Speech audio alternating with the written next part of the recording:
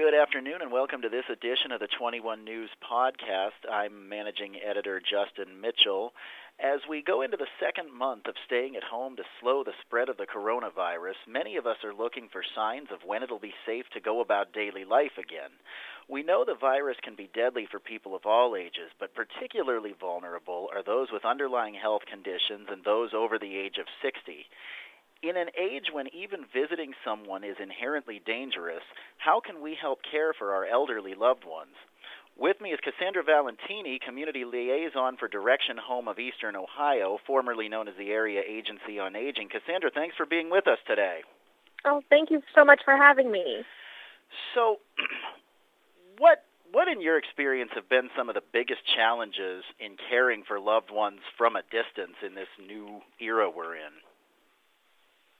I think that we are seeing at the Agency on Aging, we're seeing a lot of calls from family members who are concerned about their loved ones who they may live out of town or aren't able to get to see their loved one right now. So we're getting a lot of calls, concerning how do we get our parents some home delivered meals or things of that nature, just to make sure that they are safe and they have what they need in their home. Now I imagine, well, first of all, what kind of services are there available just to keep them safe without necessarily seeing them in person? We can't just drop by, really. Yeah, so Direction Home of Eastern Ohio offers many services. And honestly, Justin, it's not just something that we're offering now because of the coronavirus. This is our everyday service that we give to the community. We have programs such as these Medicaid waiver programs that provide people in-home services so that they can remain in their home and not in a nursing home. So everything from a personal care aid to an emergency button to home-delivered meals.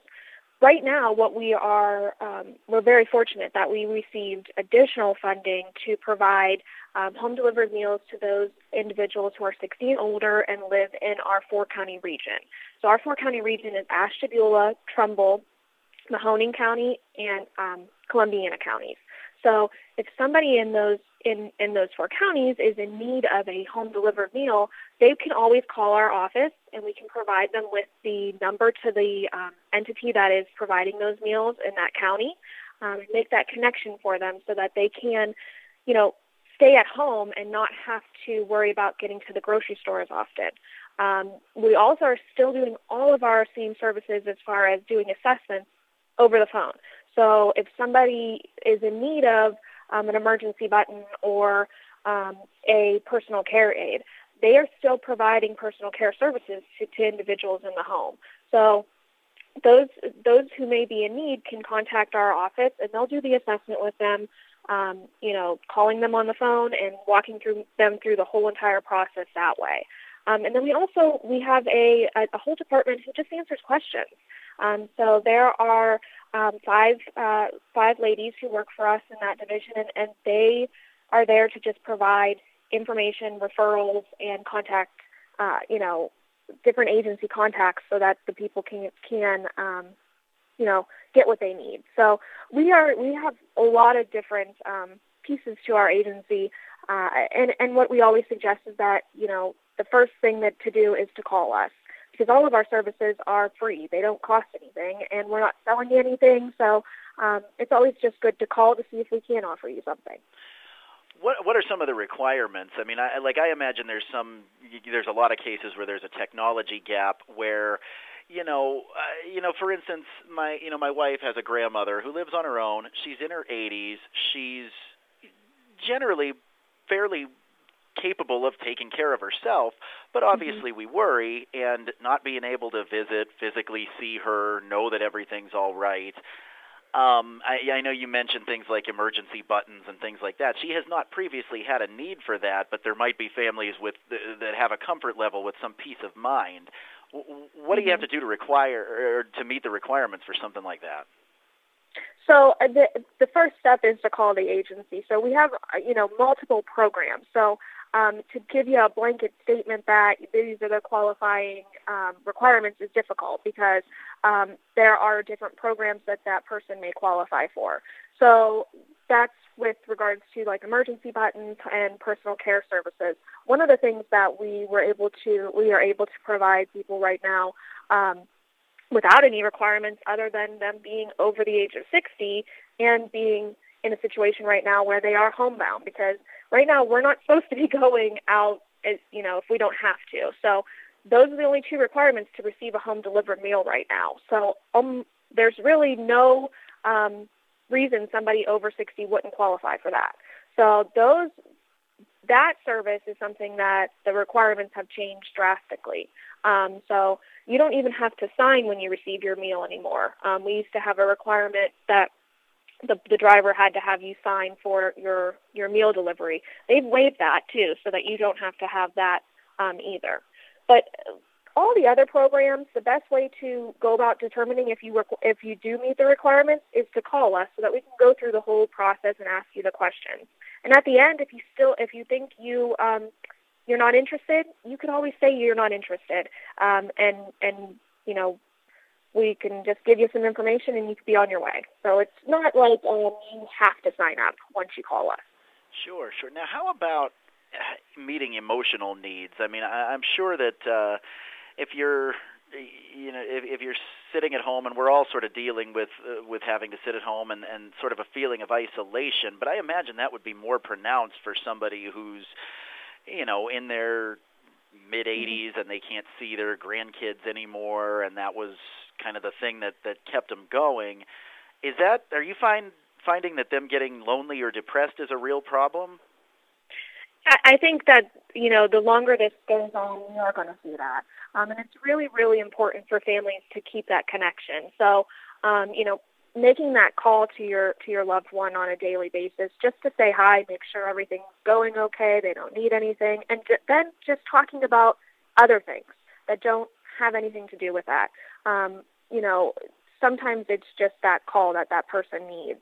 But I do know that there are a lot of entities right now who are taking on this challenge. So one of the organizations, it's called RSVP, it's the Retired Senior Volunteer Program. They're making calls to individuals who want to be a phone pal. So that's something that's out there. And then there's a whole initiative towards isolation. It's called We Thrive Together. And they have a whole calendar of different programming that they do all day long. They do everything from bingo to chair yoga to support groups, all of it via phone or through a computer if the person has that ability. And they're all free. So, there are some different entities that are trying to kind of meet that need right now. So you said something I thought was interesting about, you're calling to check in, but it's not necessarily always this, how are you doing, sort of gloom and doom. Mm-hmm. Ultimately, you love them. Call them because you love them and talk about their day, Yeah, absolutely. I even find, Justin, my own grandfather who's at home right now, if I call him and I just talk to him about something random, about a TV show or anything, just that I think is funny that I went through that day, he gets such a kick out of it. And that's, the connection that they need is to get their mind off of being, isolated and alone all day long, and just having that, that friendly voice that they know. I've even actually gone to my grandfather's house, and he lives in a condo on the second floor, and he'll come out to the balcony, and I'll be down in the grass, and I'll just wave to him, and we'll talk for a few minutes, and then I get in my car and I drive home. Just so that he could see me, even though he's all the way up in the balcony, he could still look down and see me, and I think he gets comfort from that. So it's about those little things. Now, what about when you've got a loved one, and again, I'm sort of speaking from some personal experience here, where you worry about certain pre-existing conditions with them that are okay, but you always want to check in, and now you're really taking their word for it, and quite frankly, they might be stubborn, and you can't just go visit, so you can't really see how how they look. I mean, do you have any advice for how to handle being concerned about those sorts of things?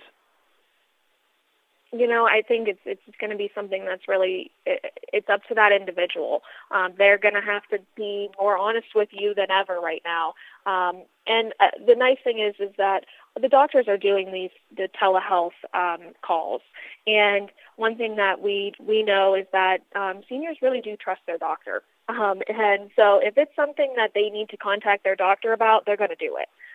So I think, there should be some peace of mind knowing that most of these folks are gonna reach out if there is a serious need. Now, a thing that's popped a lot in the news lately is that we've been reporting that places like nursing homes can be hotspots for the spread of the coronavirus. And it's so much so that in some cases there are nursing homes saying they really don't want to accept patients from the hospital who've contracted it for fear of further spread. So I guess all that leads back to when an elderly loved one does get sick, what kind of options do they have? Yeah.